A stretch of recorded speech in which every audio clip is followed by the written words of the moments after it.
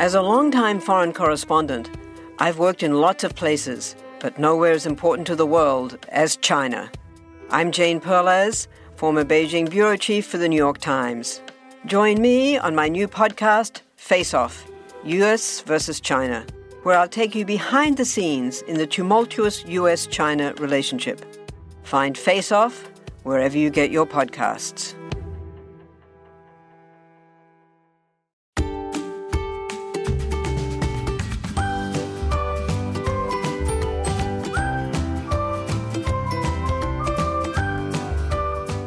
Well, hello again. I'm Nurse Mo, and this is the Straight A Nursing Podcast, where I teach nursing concepts and share tips on how to thrive in nursing school and at the bedside. I am so glad that you are here, and I hope that you find this episode helpful. If you do, I'd love it if you would follow the show and share it with a friend.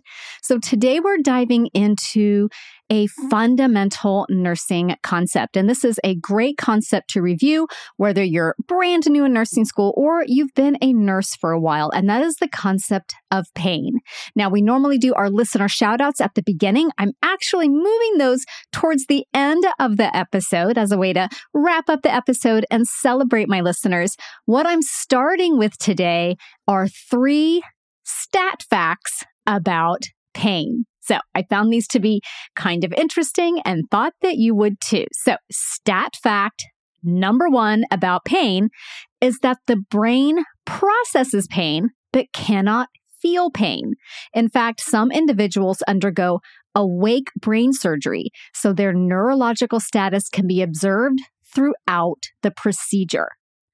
Stat fact number 2 about pain is that people who cannot feel pain have shorter life expectancy. That's because pain is a protective mechanism, and we'll talk about that more in just a bit. Thankfully, having the condition where you cannot feel pain is actually very rare. So even though it might at first seem like, oh, that would be great, actually, it's not so great. And then stat fact number 3 about pain is individuals with red hair require higher levels of anesthesia in order to be sedated and may be more sensitive to opioids than other individuals. So there you go. You learned 3 stat facts about pain. And if you are intrigued and want to learn more, keep listening. Okay, let's first start off by defining what pain actually is. So the International Association for the Study of Pain, or the IASP Council, defines pain as an unpleasant sensory and emotional experience associated with actual or potential tissue damage. The IASP also defines the 3 main types of pain: nociceptive pain, neuropathic pain, and nociplastic pain. So let's talk about each of these. So nociceptive pain is the pain associated with damage to the body's tissues and is often a result of injuries, such as if your patient had surgery or if they fell and sprained their ankle. It typically responds well to opioid and non-opioid medications. Now, there are 2 subtypes of nociceptive pain, which each travel through different pathways to reach the spinal cord and the brain. So, somatic pain is pain felt in the bone, the muscles, the skin, and the connective tissues. It's specific to the area that's affected and is easy to pinpoint. Depending on the specific location and the tissue, somatic pain may be described as throbbing, sharp, burning, or aching. So if you fall and sprain your ankle, you're experiencing somatic pain. And then the other subtype of nociceptive pain is visceral pain. This is pain associated with the internal organs and is way more difficult to localize. Visceral pain is often described as aching or pressure, but can also be sharp, gnawing, colicky, or cramping. Note that visceral pain can cause referred pain, which is pain felt elsewhere in the body. So, for example, with gallbladder disease and the pain of a gallbladder attack, there's often referred pain with this. The pain with a gallbladder attack could refer to the right shoulder or the right scapula. So that's a really great example of referred pain. So that was nociceptive pain. Again, that is pain associated with damage to the body's tissue. There are two subtypes: somatic pain, which is very easy to pinpoint, and then visceral pain, which is more generalized and harder to localize. The second main type of pain is neuropathic pain.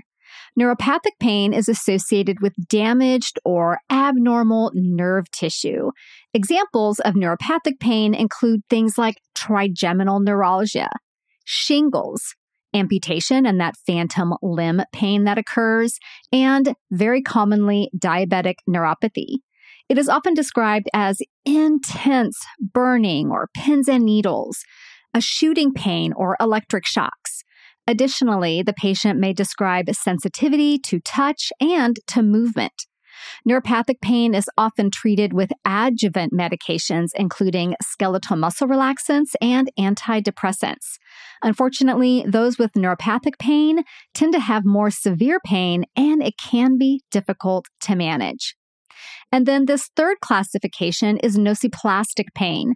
According to the IASP Council, nociplastic pain is pain that arises from altered nociception despite no clear evidence of actual or threatened tissue damage. And this is a newer classification of pain by the IASP, and the full mechanisms and how it works is still not completely and fully understood.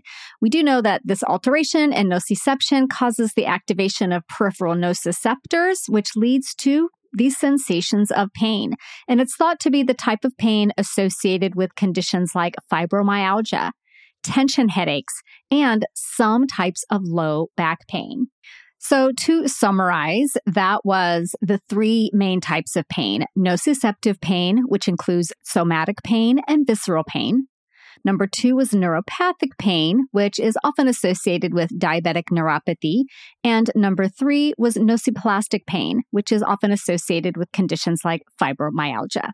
Now, it's also really important to distinguish between acute and chronic pain. So acute pain is pain that lasts less than 6 months and may often just last a few minutes and is generally associated with a specific injury, such as surgery or when you fell and sprained your ankle.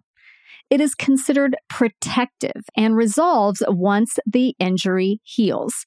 Chronic pain, however, is pain that has lasted longer than 6 months and is felt most days. Chronic pain can be related to a variety of conditions such as fibromyalgia, cancer, back pain, headaches, and arthritis. Individuals with chronic pain are at high risk for anxiety and depression, both of which can exacerbate pain perception. Chronic pain has detrimental effects on both quality of life and work productivity. So let's talk very briefly about the body's response to pain.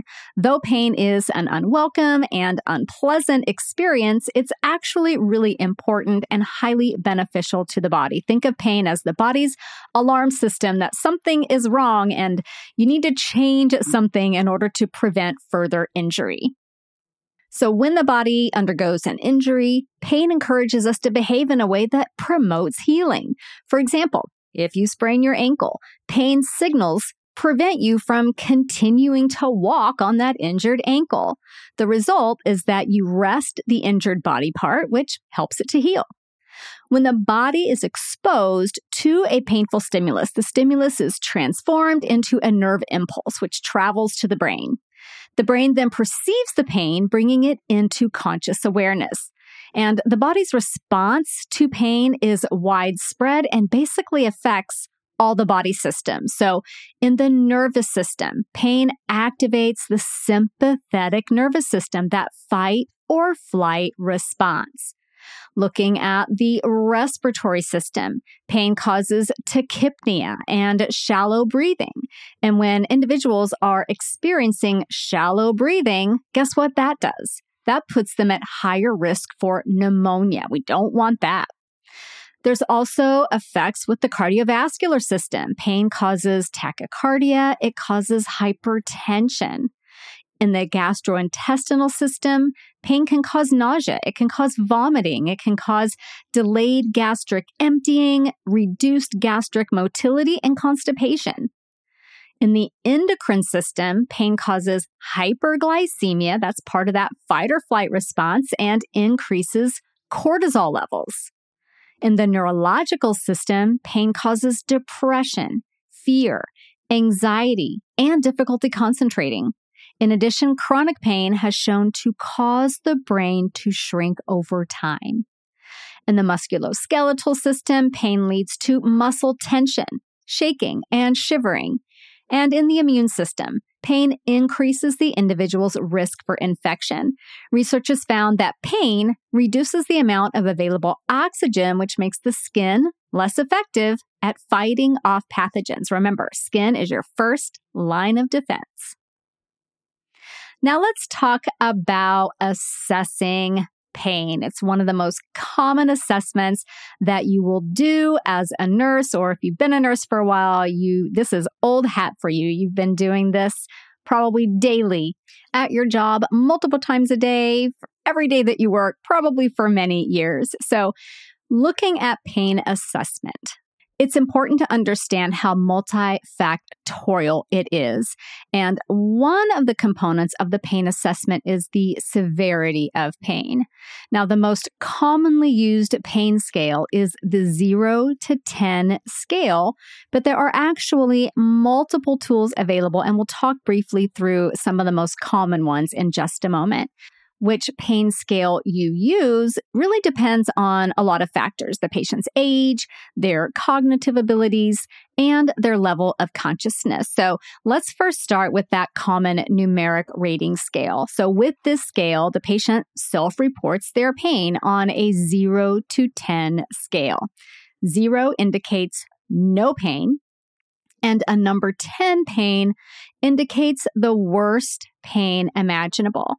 The numerical scale is ideal for patients with normal cognition who are able to self-report their pain.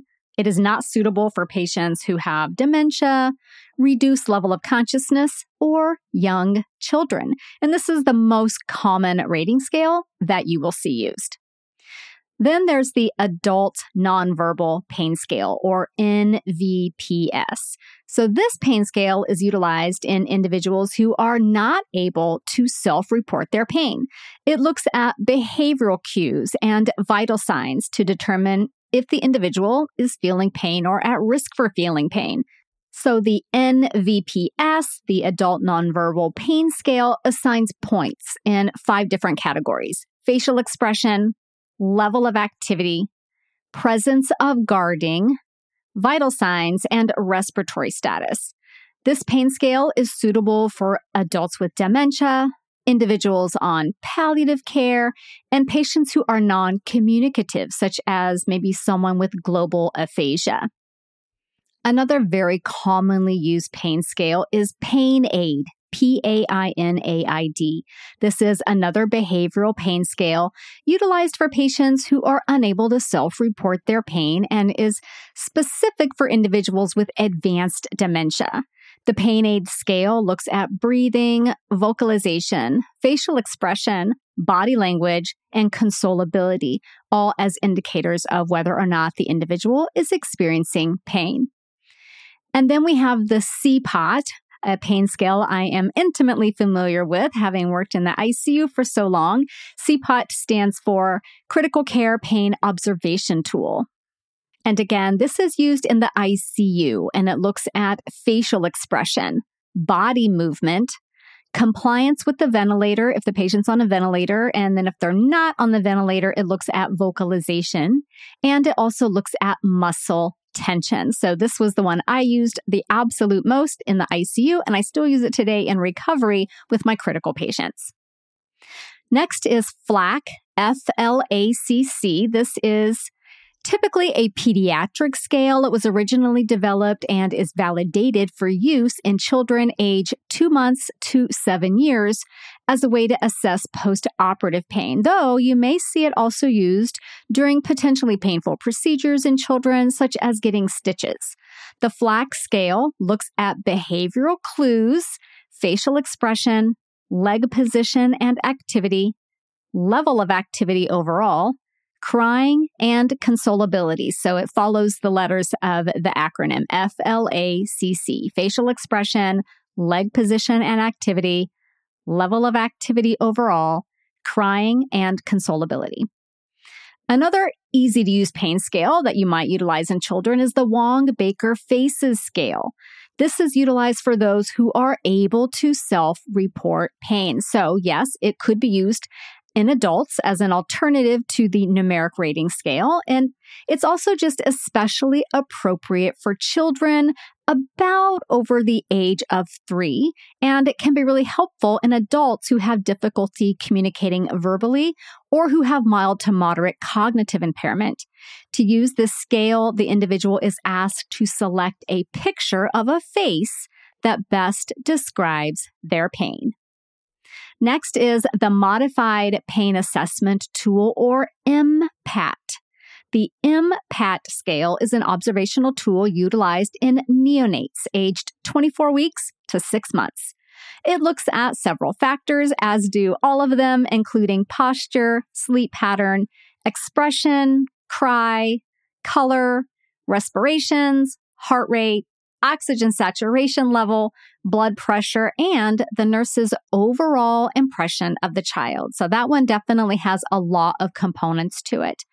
And then there's another one used in the NICU called the Neonatal Pain, Agitation, and Sedation Scale, or NPASS. This scale looks at both behavior and physiology to assess pain and sedation in neonates of all ages, including preterm infants, like I said, in the NICU. This scale looks at crying and irritability, behavior, facial expression, extremity tone, and vital signs. So again, when you are assessing the patient's pain level, sometimes you'll be asking the patient to self-report pain, and you just want to make sure that you are utilizing those tools, such as the numeric rating scale or the Wong-Baker Faces Scale, in individuals for whom it is appropriate to do so. Other times, you'll be utilizing an observational tool. And the unit that you work on, or the unit, if you're a student where you're doing your clinicals, may have a specific one that they utilize per protocol or just in general practice for their patients. For example, in the ICU where I worked for many years, it was the CPOT. Okay, so just know which pain scale you're using and who it is most appropriate for. Now, assessing pain goes beyond assessing the patient's pain number or the severity of the pain. When possible, you really want to look at the whole picture. And I like to use the mnemonic OPQRST because it's really hard to forget a key component when it's all laid out for you in alphabetical order like this. So O stands for onset. That stands for asking the patient, when did the pain start? Did it come on suddenly or did it come on gradually? P is for provocation or palliation. What makes the pain worse? What makes the pain better? This could be things like medication could make it better, rest, heat, ice, a certain position. Those could all be things that make it better.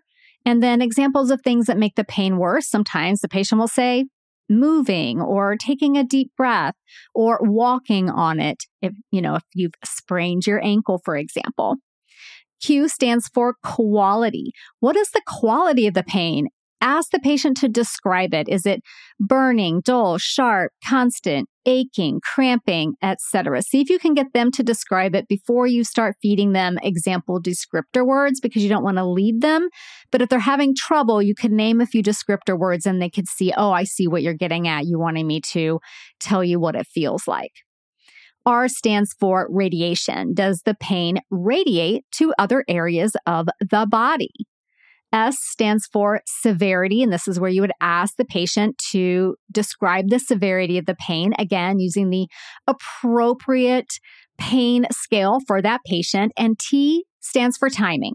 How long has the pain lasted? Is it getting better? Is it getting worse over time? Or is it staying the same?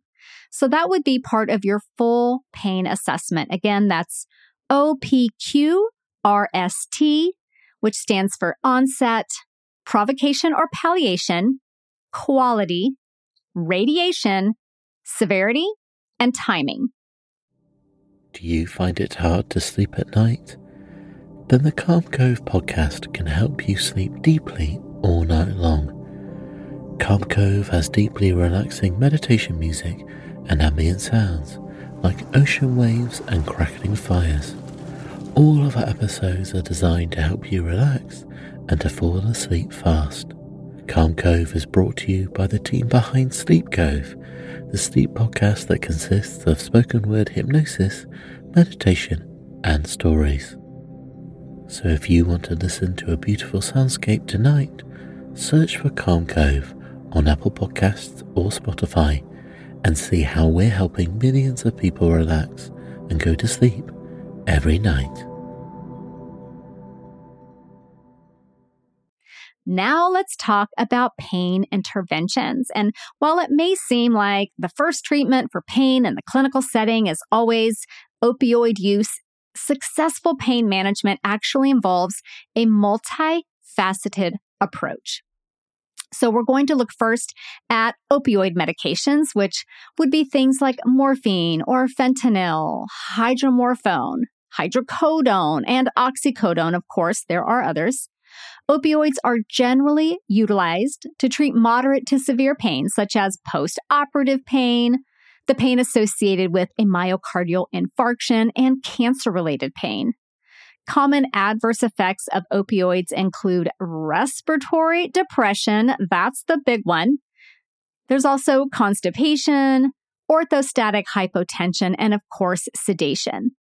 If a patient becomes oversedated with opioids and has respiratory depression, the reversal agent is naloxone. Note that the effects of naloxone may not last as long as the opioid effects, and resedation is possible.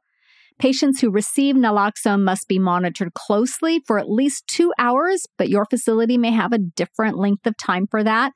It's at least 2 hours after administration of naloxone to ensure they do not experience respiratory depression again once the naloxone wears off.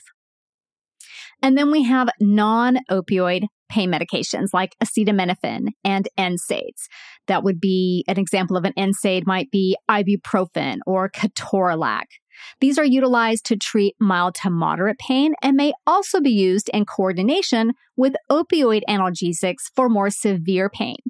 So looking at acetaminophen, a key thing to know about this medication is that it can cause hepatotoxicity, and in the clinical setting, healthy individuals are limited to 3 to 4 grams per day. Typically in the clinical setting, it's 4 grams per day, and at home, it's 3 grams per day, but some facilities may limit it to 3 grams per day.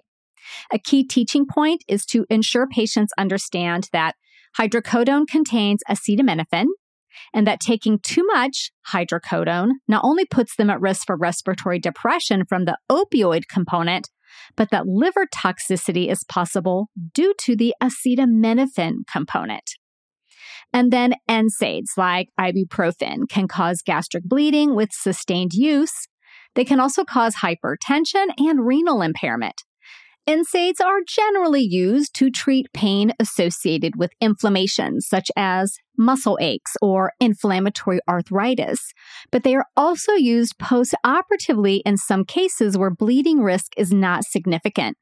A commonly used post-operative NSAID is IV or IM ketorolac, but note it can cause gastric irritation, renal failure, gastric ulcers, and significant bleeding, especially if its use extends beyond 5 days. So I don't want to discredit or discount the massive impact that acetaminophen and NSAIDs can have on a patient's pain. And I get kind of some disbelief from patients in the recovery room all the time when I ask them about their pain and I suggest one of these medications, but they can actually be really, really helpful. And what I have found and what the research shows is that when patients are treated with something like acetaminophen or ketorolac, then their use of opioids can go down because this pain relief that is partially from the acetaminophen or the NSAIDs really does help kind of decrease that opioid use. So here's a fantastic example. So when I was working in the ICU, I had a patient who had a really, really, really big back surgery. And these surgeries are incredibly, incredibly painful. And I was working night shift, and all night long, this poor patient just so uncomfortable. And I'm giving so much fentanyl, maybe even some Dilaudid in there. And it's just constant all night long, moaning, crying, can't get comfortable, can't sleep, all of that. Finally, I get an order for some Tylenol. I give the patient some Tylenol. Within an hour, they were asleep and finally comfortable enough to get some sleep. And the patient's husband, who happened to be a physician, had come by because she had been having such a rough night and said, "Oh my gosh, what did you give her?" And I said, "I gave her some Tylenol." And he could not believe that just the addition of Tylenol to the medications that she was already receiving made such an impactful difference. So never discount the power of medications. Just because they're not opioids doesn't mean they're not effective. So that brings me to the concept of adjuvant analgesics. Sometimes you'll see acetaminophen and something like ibuprofen or ketorolac used to enhance or make the pain medication just work better, right? So adjuvant medications are medications that have a primary clinical use other than pain, but are used as analgesics in some cases. And sometimes you'll hear acetaminophen and ketorolac used as adjuvants, but for the most part, we're looking at medications that don't have a primary clinical use for pain as the specific adjuvants. So adjuvant analgesics may be utilized as monotherapy for certain types of chronic pain. They can be used as an enhancement for opioids so that less opioids are used. Great example that I just mentioned. Or to address symptoms that exacerbate pain, such as anxiety, inflammation, and depression. So let's talk through some common adjuvant analgesics. So first are skeletal muscle relaxants, such as baclofen and cyclobenzaprine. These are primarily used to treat muscle spasticity, but also have beneficial effects in many types of neuropathic pain. Antidepressants such as amitriptyline, which is a tricyclic antidepressant, and duloxetine, which is an SNRI, may be used to address chronic pain, including back pain, fibromyalgia, and neuropathic pain. Anticonvulsants, such as carbamazepine and gabapentin, may be utilized, and I see gabapentin used quite a bit to treat pain associated with diabetic neuropathy, and you may also see it used for post-herpetic neuralgia as well. And what gabapentin does is it basically changes the way the brain senses pain. Corticosteroids are another adjuvant. They decrease pain by reducing inflammation, by reducing edema, and they can also reduce nerve depolarization, which makes them effective adjuvants for things like bone pain, for visceral pain, and pain associated with, an inflammatory injury and neuropathic pain. There it is again. Bisphosphonates may be utilized to lessen bone pain associated with some types of cancer. Antihistamines could even be used as adjuvants. Hydroxyzine and even diphenhydramine can reduce anxiety associated with pain and may help muscular pain as well. And then speaking of anxiety, how about anti-anxiety medications such as diazepam or Valium? This is used to treat pain associated with muscle spasm. And then another one is botulinum toxin or Botox. This is a local medication that relieves muscle spasticity, which can contribute to migraine headaches. So a lot of times, individuals who suffer from migraines will get Botox injections in their neck, which helps reduce that muscle spasticity, that muscle tension, and associated migraine. So now let's look at some non-pharmacologic pain management therapies. And probably the most commonly used at the bedside in the clinical setting are going to be heat, cold, distraction, and positioning. So heat is utilized to improve blood flow. It can relax muscles and reduce stiffness, while cold is used to decrease inflammation. So you have to kind of understand what kind of pain your patient is having so that you choose the appropriate temperature-related therapy. So again, heat is utilized to improve blood flow, relax muscles, and reduce stiffness. So if I've got a patient who maybe has had an abdominal surgery and they're cramping, then I might put heat on their abdomen, while cold is used to decrease inflammation. Maybe I've got a patient who had their sprained ankle worked on or a broken bone worked on. There's a lot of inflammation. Then cold might be appropriate for that. The general rule of thumb with heat and cold therapy is not to exceed about 20 minutes at a time and to watch the skin carefully for injury. So one interesting application of cold therapy is after a patient has a Lefort procedure, which is a very, very significant jaw surgery. And these patients will be in a pretty significant amount of pain. And if the surgeon is really great, in my opinion, they will order this kind of like it's like a face mask type thing that hooks up to a machine and cool water runs through it. So a machine like this with cool water can be left on for long periods of time because it's not actual ice. But if you're putting actual ice on the patient, then it's about 20 minutes on and then about 20 minutes off. And anytime you're using heat or cold therapy, you want to watch the skin very carefully for injury and consider putting maybe just like a layer of something in between the actual ice pack and the patient's skin. And then with heat, just being very careful that if you're using like a heating pad device or a heat pack, that you're not burning the skin. Now, distraction can be another effective way to address probably more mild to moderate pain and includes things like watching television, talking with the visitor, maybe getting the patient up and moving around, or maybe they're playing solitaire on their phone. Those would all be great distraction devices. And then positioning. Positioning is really an easy and I would say often overlooked method for lessening pain. Simply elevating the affected extremity on 2 to 3 pillows, like say, for example, if your patient sprained their ankle, that's going to reduce swelling and the additional pressure that it places on nerve tissue and reduce pain. For patients with chronic pain, my best advice is always ask them what position, what interventions help their pain. They definitely know best. Now, another non-pharmacologic pain therapy you may see utilized for chronic pain is transcutaneous electrical nerve stimulation, or TENS. And the patient will have a TENS device or a TENS unit.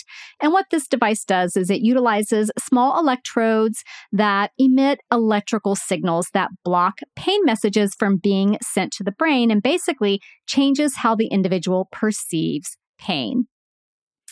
And then another really important pain modality to talk about quickly is patient-controlled analgesia, or PCA. So with patient-controlled analgesia, the patient is in control of when they receive pain medication, and they do this via a system that enables them to push a button and self-administer safe doses of opioids such as morphine. So some key things to know about patient-controlled analgesia are that the medication may be dosed as intermittent boluses only, and that's probably the most common way. Or the physician may also prescribe a basal dose that runs continuously in the background at a very low rate. Always read your medication orders carefully and double check them with another nurse prior to administration. You're going to set the pump up, have another nurse check it, and then once it's signed off independently by someone else, then you start the PCA. You also want to make sure that the patient is the only one pushing the button to deliver a dose. Teach visitors not to press the button for the patient, as this could cause oversedation and respiratory depression, even though the PCA is programmed to only deliver doses within a set interval. Like, let's say, for example, it's every 10 minutes. And even if the patient pushes it 100 times in 10 minutes, they're only going to get the one dose. Even with that, if a patient's asleep or already kind of sedated and they get another dose, then this could cause oversedation and respiratory depression. So you want to teach visitors, don't touch the button for Gam. She needs to do it herself. You also want to monitor patients very closely for oversedation and respiratory depression, especially if they've got a basal dose in addition to their bolus doses. If the patient becomes overly sedated or has respiratory depression, let the MD know immediately and anticipate a lowering of the PCA dose. And if the patient has a basal rate, anticipate that basal rate being discontinued. If emergent reversal is needed, again, the medication utilized is naloxone. And if the patient has no respiratory effort, you've got a BVM close by, you know what to do. You're going to manually ventilate and oxygenate the patient. Patients with PCA should be on continuous pulse oximetry monitoring, and some hospitals do require supplemental oxygen at least 2 liters nasal cannula to help prevent hypoxia. And then with that, anytime you're doing any kind of pain intervention, you always want to come back, reassess your patient's response to the intervention. If it was a PO medication, that is generally in 1 hour, you reassess the patient's pain level. If it was with something like an IV morphine or something like that, about 15 minutes would be an appropriate amount of time to reassess the patient's pain. And with positioning, I would say give the patient a minute to kind of settle into the position, check back after, a few minutes. Maybe right away they're still in some discomfort from moving around, but get them into that position. Ask them to just kind of let it settle for a few minutes. And then maybe after like 5 minutes, go back and reassess their pain. And you may need to work with them and troubleshoot a little bit to find that optimal position. So I hope this brief overview of pain has helped you understand this really important fundamental nursing concept. And if it did, I'd love if you would follow this show so that you never miss an episode. And I'd love it even more if you would share it with a friend. Now, I do want to take a quick minute before I go for our listener shout out. And this one goes out to Cassandra. Hey, Cassandra. Cassandra said this: I have to say thank you. I stumbled across your podcast during my second attempt at med-surg. I wish I would have discovered your podcast a few months ago during my first attempt, because I'm sure I would have passed. Your Study Sesh podcast is a brilliant way to study, and I'm so grateful I found it. Thanks to you, I passed med-surg today. I'm excited to use Study Sesh for the remainder of my program too. Thank you again. Cassandra, I love this. Thank you for taking time to let me know that the podcast and Study Sesh have helped you pass your med-surg class. And yes, I wish you had found me early on too. I wish that for all students, but hey, we found each other and you're doing absolutely amazing. And I'm especially really proud of you because you didn't let not meeting your goal hold you back. I always say many nurses take the scenic route, and that doesn't make them any less of a nurse, any less of a nursing student. It means you have grit, you have strength, you have courage. These are all fantastic qualities that are going to make you an awesome nurse. Again, I'm so proud of you, and thank you again for letting me know. So I will see you back here next week. We're going to talk about a medication that you have probably seen or probably heard of, but maybe have no idea what it's all about. So we'll talk about that next week. See you then. This podcast is brought to you by Straight A Nursing.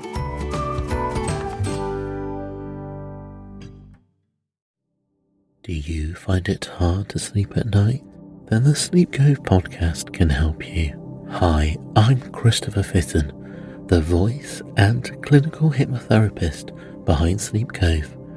Sleep Cove features sleep hypnosis, meditations, and bedtime stories, all designed to help those of you who struggle at night to achieve a restful and peaceful night's sleep. Search for Sleep Cove on Apple Podcasts or Spotify and see why Sleep Cove helps millions of people sleep deeply all night long.